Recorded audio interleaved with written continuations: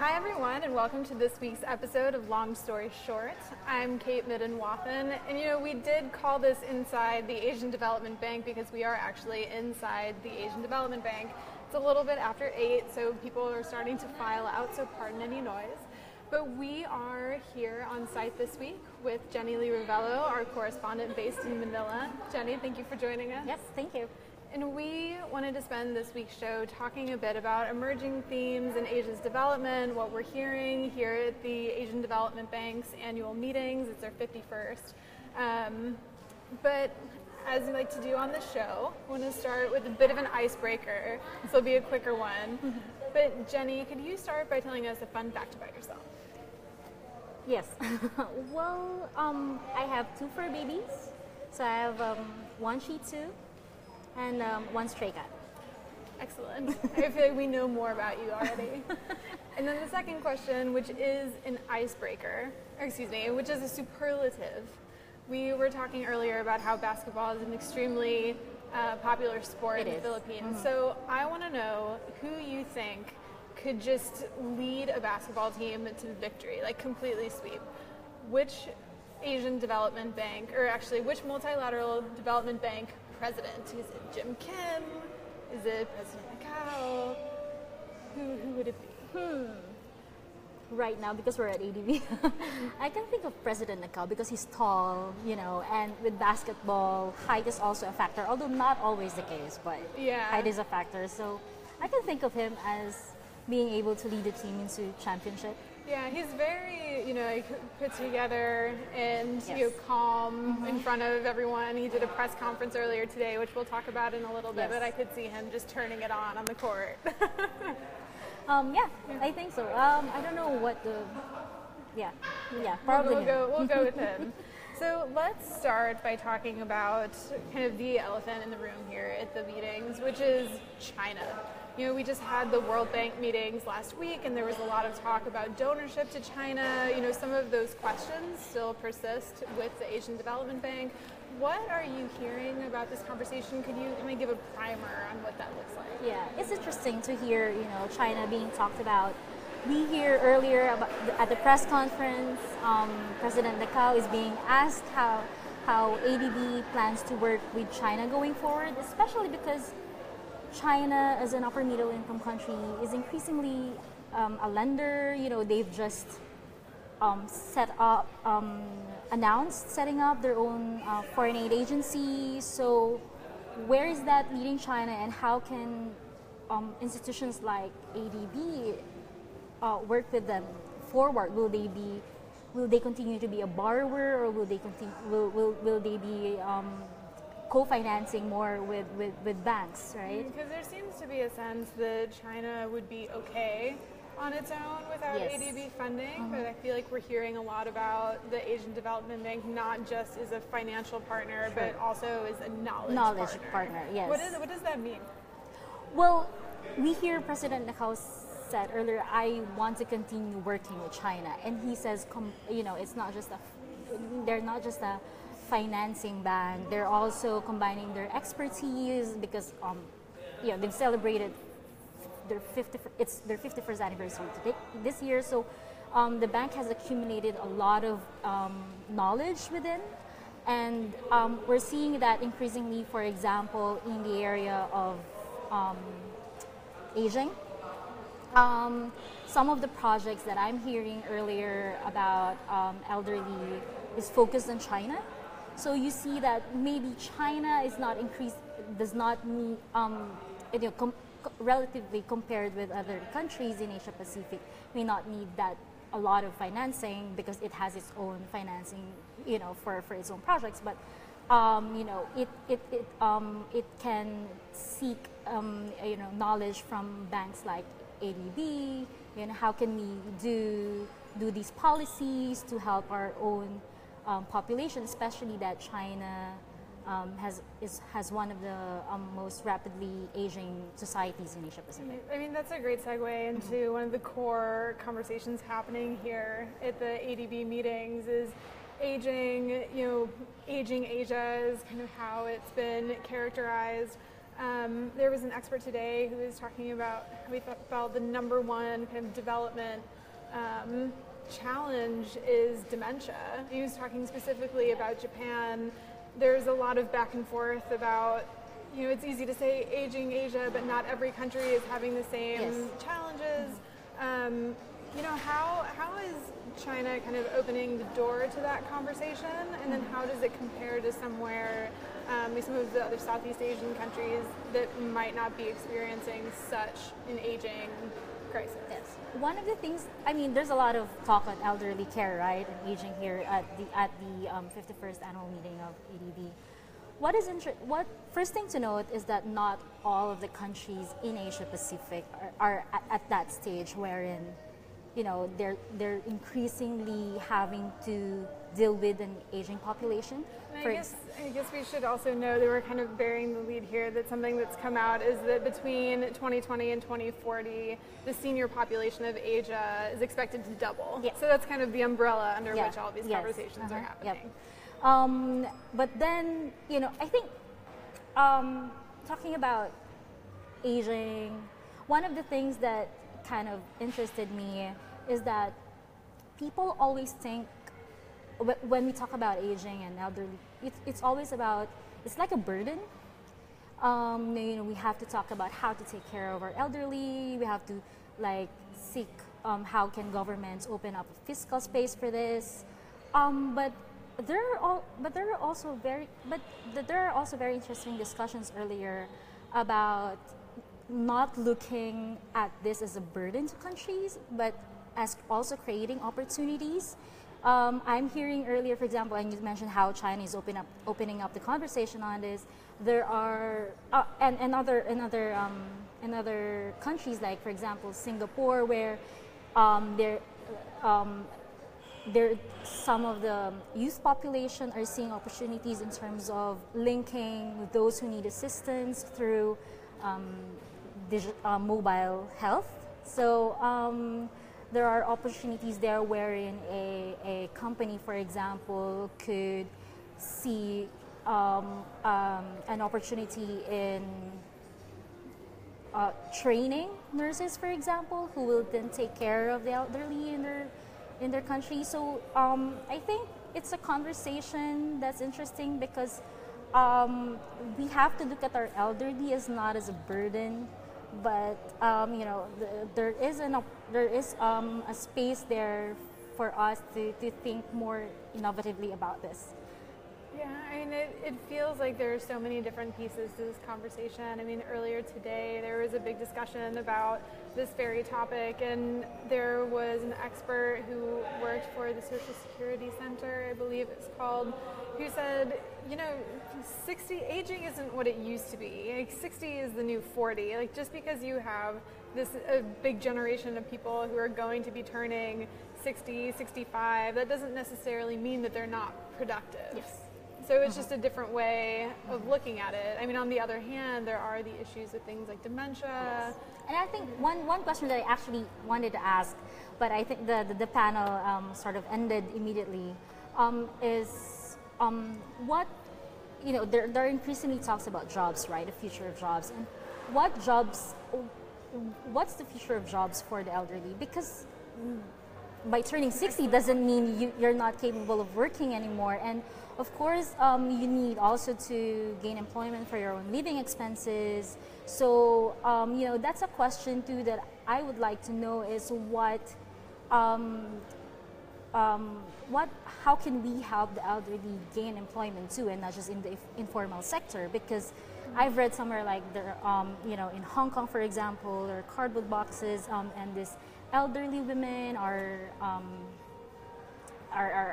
trying to make a living for themselves by joining the informal economy, and that's not helping anyone. So.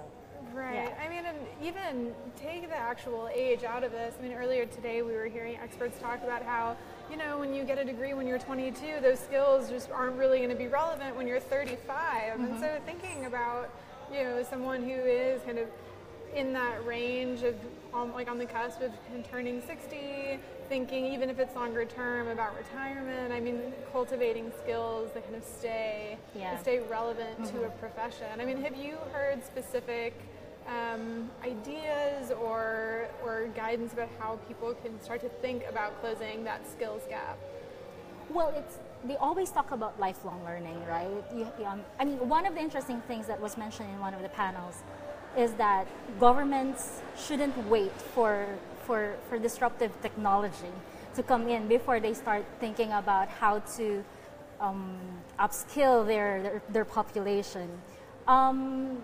So that's one interesting thing. I mean, how you prepare as more of this AI or technology comes in to make sure that you're prepared to adapt to whatever is in the future.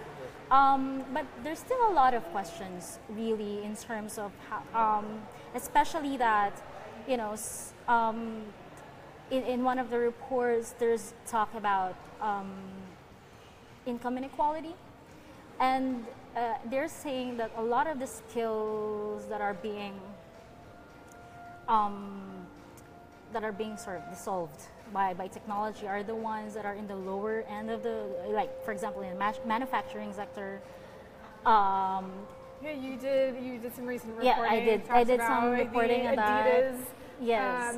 Factory that just has no people. Yes, and then, you know, but for jobs that require more cognitive skills, and for people who have, you know, who can invest in training and learning more and adapting to what's currently out there, you know, they can get ahead. So we also need to think about when we talk about jobs and then technology, we shouldn't just talk about, is it going to create opportunities or is it gonna dissolve jobs for a lot of people? We also should think about how can we close the gap, the potential gap in terms of income between different members of society.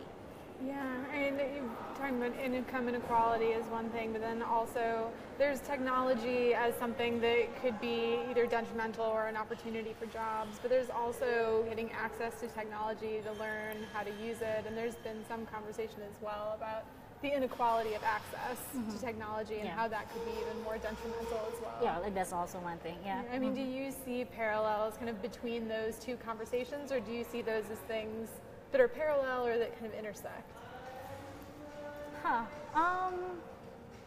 It can be both, because if you're not skilled enough, how can you access technology? If you don't have much education, how can you access technology? And you're going to have difficulty in terms of, you know, accessing some of the more high-tech tools out there. So I think they sort of intersect. Yeah.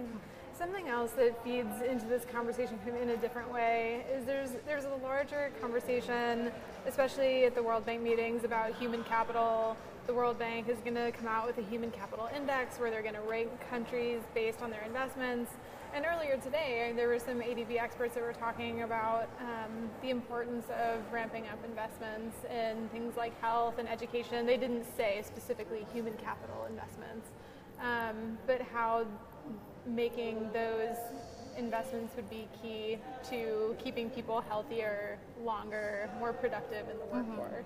Interesting you mentioned about health, because we were just having a discussion earlier,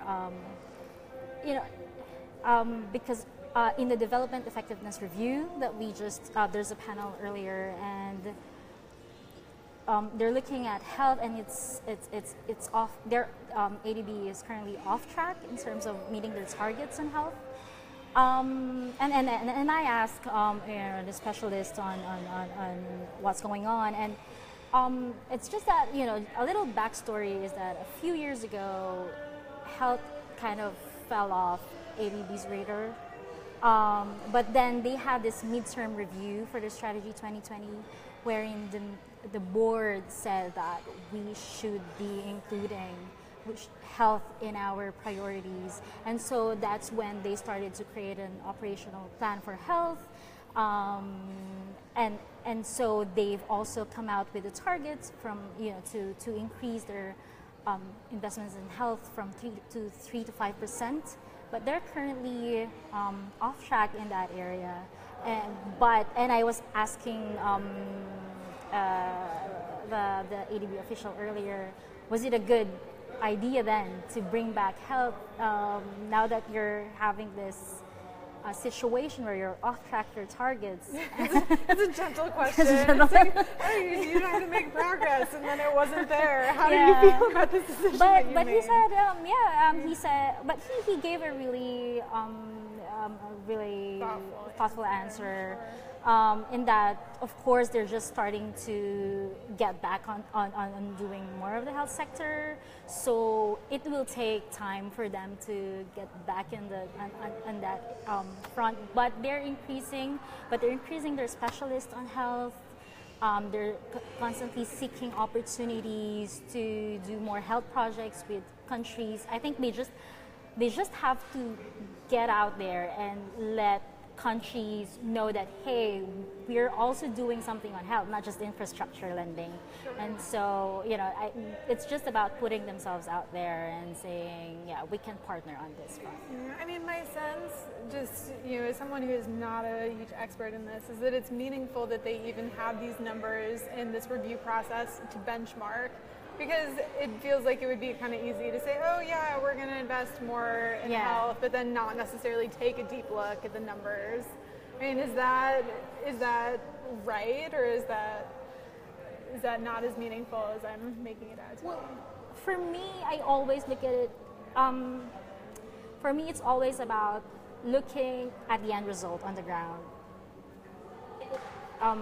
Regardless what your targets are they impacting the people on the ground that you're trying to help? Is this making a meaningful?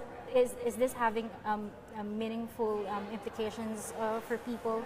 If you create those roads, that allow people to have access to more clinics and hospitals, do you make sure that 5 years, 10 years down the line, that's still what's going on, or there may be other barriers that's happening already? So that is always my vision when it comes to health assistance and how effective it is on the ground. Yeah, I think. I think ADB is right in terms of bringing back health, in a sense, because there's a lot of calls right now for universal health coverage. It's like an overarching goal in the Sustainable Development Goals. So if they want to be part of that discussion, then that's definitely the right thing to do. And there was actually a big conversation today about ADB's progress on the SDGs, where some of these things came up. Real quick, I do want to say, for anyone who has just tuned in, I am Kate Middenwathen here with Jenny Lieber-Bello from the Asian Development Bank 51st Annual Meetings. If you have any questions, please feel free to drop them in the comments or tweet us at DevX. So this review, in the SDGs review, during the presentation today, they kind of cherry-picked a few different SDGs to really delve into. One of them that I do want to talk about, because I love talking about women on the show, yes. is the progress on gender equality. So, we're sitting in this conference room and we're seeing this presentation, and it was a fantastic ADB expert who was up there, and he was talking about gender equality and how, we are exactly on track to meet, our targets. 35% of our Asian Development Bank staff is women. And I was like, what? Like 35? You're well on your way to your target. And then he's like, our target is 38% by 2020. And I understand, hitting targets that you feel like you can actually achieve. That did seem a little low to me. You don't think it's ambitious? That's ambitious enough? I don't know. It just doesn't feel that ambitious, and maybe there's something to be said for being very here's what we can achieve. But we've had this conversation with some ADB officials and some ADB staff I've had conversations with. For years, first of all, and I hope we're talking about the same numbers here in the Development Effectiveness Review. That is for women international staff at ADB. Who is included in women international staff? So, most of ADB staff actually work at headquarters. They have resident missions, but it's not as, you can't expect it to be as big. So most of that will be at headquarters. The thing with ADB is that a lot of it's national staff. And that's where the 59% comes in, is women. So if you just look at that, then you'd say, oh, they're they have a lot more women within the bank. But what they're trying to do is increasing the number of women international staff within ADB, and currently it's at that level, 35%. So 59 is national staff, meaning for the total staff here. For total staff, 59 staff of that. Based in the Philippines. 59% Okay. of that. For some background for folks at home, we were furiously texting about this earlier because I just didn't understand. So I'm so happy I had the opportunity to talk to you about it. So 59% for national staff. Is there a separate metric for national staff? I'm not sure, but that's what I do know, that they're trying to get to 40, and I don't know why it's 38% at a time. Maybe we need to ask that question to ADB. But last time we spoke to one of ADB's officials, they're targeting to get 40% women international staff by 2020. So. 2020, 2022, something. So along those years. So, I think the 38 was 2020, and then 40 was 2022. They've introduced several initiatives to kind of attract more women international staff here. I don't know, maybe Manila is not exactly the very most attractive place to work in for a lot of them. I don't know. But they've introduced, for example, flexible working time for women. They've also introduced this policy wherein helping spouses of international staff get jobs here in Manila. So they're trying to introduce these initiatives, but I think it's just really tough. Yeah, so taking very concrete steps. Yeah. So yeah, there was the 35 and 38% figure, and then we were also looking earlier at the leadership breakdown. Yes. And when you look at leadership in terms of the bank has 6 vice presidents, and then they have the president, President Nicao, and 2 of those 7 are women. Yes. So there's a little bit more gender parity that needs to happen at Yes, the top. definitely. as in most And institutions. at the topmost institution, because ADB has never had a women president in its entire existence. So, similar with the UN, that's been the call for in the recent elections. But Helen Clark, you were so close. we're so close. So that's also a question for ADB. I mean, when are we going to have a woman president at ADB? That is the question. Yes. So we don't have too much more time, but something else that I did want to touch on briefly, because I think we'd be remiss if we didn't, is the question of where things stand with ADB and the AIIB, the Asian Infrastructure and Investment Bank, Investment and Infrastructure? Asian Infrastructure Investment Bank. Yeah. It felt like a couple years ago when the AIIB first came around, there was some kind of like stomping of hooves, thinking, what is this new bank and what is its role going to be? Do you sense that tension now? How have things kind of evolved? I'm not sure about tension, especially that we're running around, but I know there have been a lot of questions still, and until today, the question is, how do you see, to ADB, for example, how do you see AIBDC as a competition? And I think the same question is being asked of AIIB. How do you see ADB? And the funny thing is, on the side of these 2 banks, you hear the same rhetoric, like, no, we are collaborating. There's a lot of room for collaboration. They've actually done, if I remember correctly, co-financed 4 projects so far. So they've been working together. But I think one of the questions that we need to be asking more is, how can they collaborate better?